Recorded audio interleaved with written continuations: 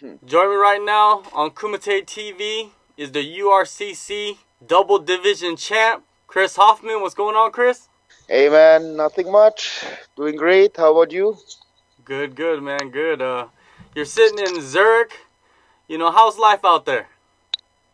It's cold. It's not like in the Philippines. But yeah, it's nothing new. It's just, I mean, I grew up here, so it's just I have to adjust to everything when it comes to training. But other than that, it's treating me well.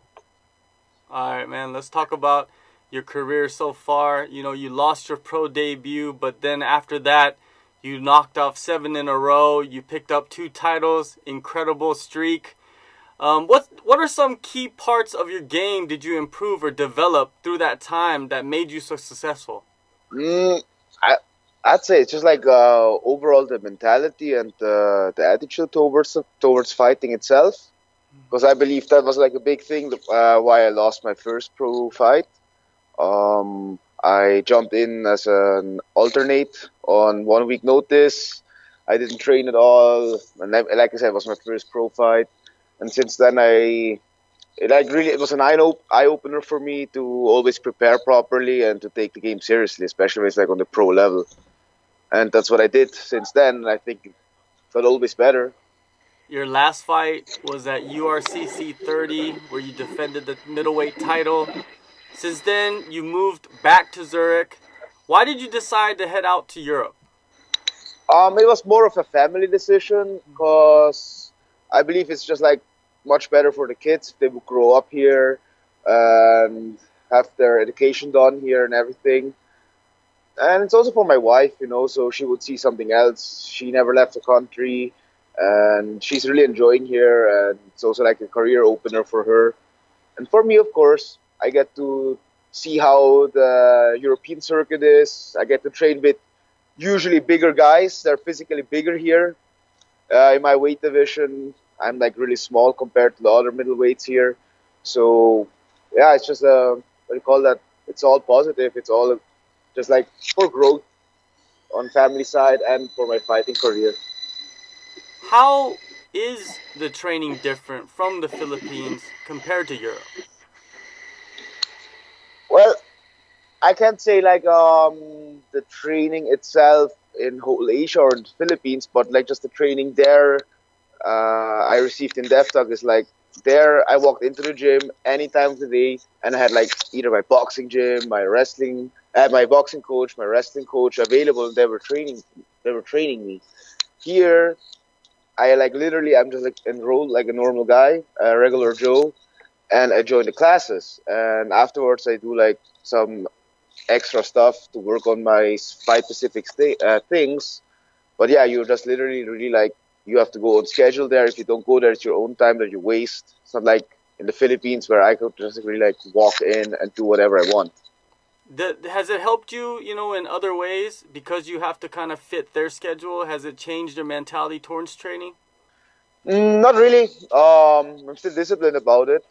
It just took me some quite some time to like figure out the schedule and everything because like I said, I also work 2 jobs, and yeah, the time until I figured out how to manage my time, it took a few days or rather a few weeks.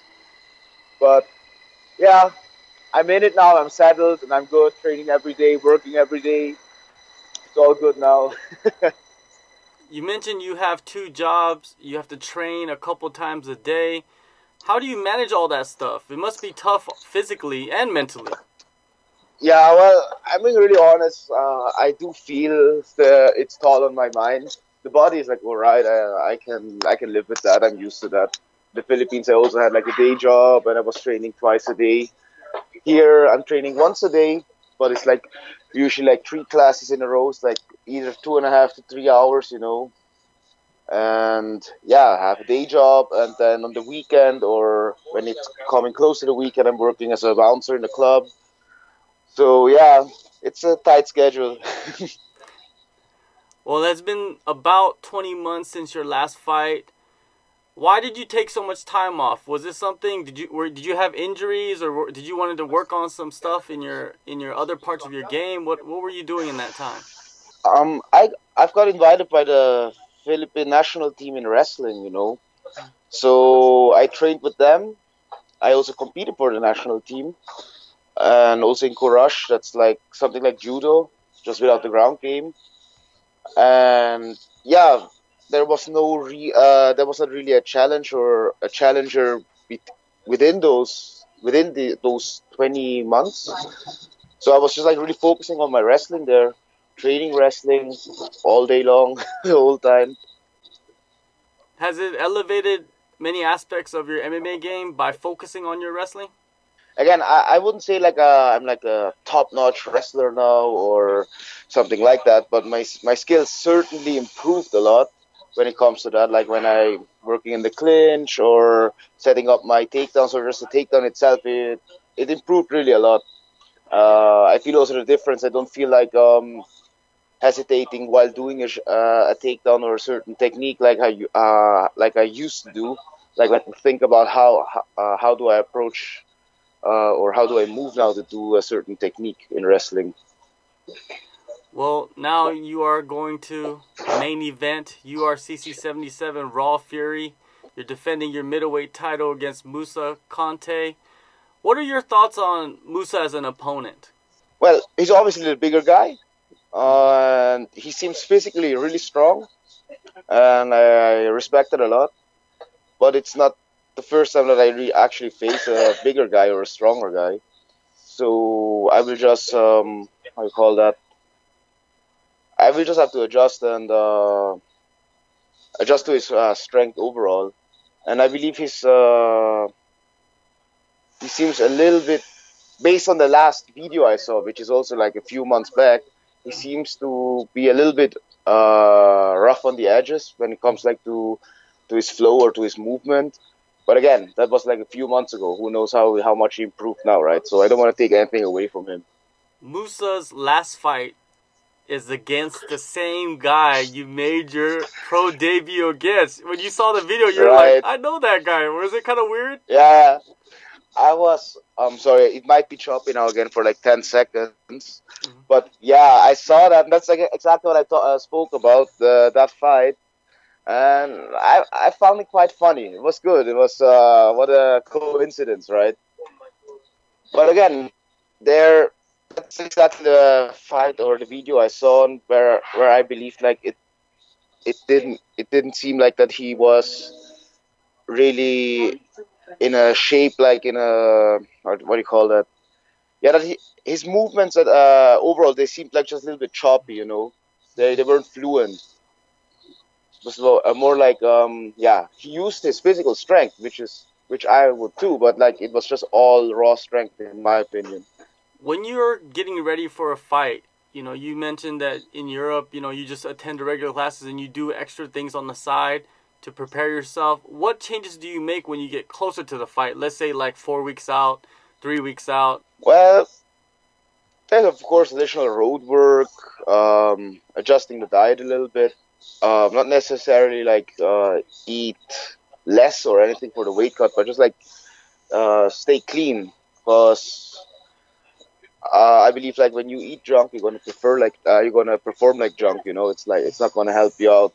So when you get closer to the fight, you should peak your body, and that's really what's all about, in my opinion, in the past few weeks now. And I I added more on some weight exercises, but like lightweight exercise. Not that I get too buff or too stiff. Just like to what do you call that? To additionally help like the overall technique, like the strength I need.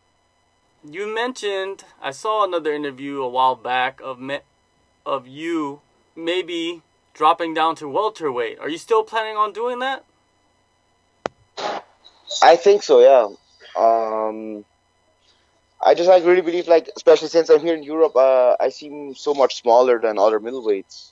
All right, Yeah. one last thing, before I let you go. I'm pretty sure you want to go to the next level. You want to, since you are very successful in what you do in the regional scene, I'm pretty sure you want to go to the international stage. It's calling you. you know, you probably want to be a full-time fighter. Are you looking at the UFC? Are you looking at One Championship or Bellator? Are these promotions in your sights? Well, I'm pretty sure every MMA fighter who takes it somehow serious or who does it professional is aiming to reach the UFC, and that's exactly the case with me. But but I wouldn't rule out that I make some stops in between in other promotions. So I have no specific goal or promotion I want to head to right away first, but it could be, yeah, I wouldn't say no to Bellator or anything here in Europe like Cage Warriors or something, or even something smaller. We have also like here in the German countries like Germany, Austria, and Switzerland, like the scene is getting bigger. There are many professional promotions coming up now, and I think it wouldn't even be a bad idea to start maybe a little bit smaller, just here on the turf, you know, here in Europe, and then see from where it goes. Then, like I said, I always look at it one fight at a time, and don't think too much ahead. Just like really important for me that I always just the fight in front of me, that all the focus is there. All right, well, the fight in front of you happens on April 27th, UFC 77 Raw Fury main event. You're defending your middleweight title. Thank you for your time, Chris, and good luck to you. I thank you very much for your time, and I hope to see you soon.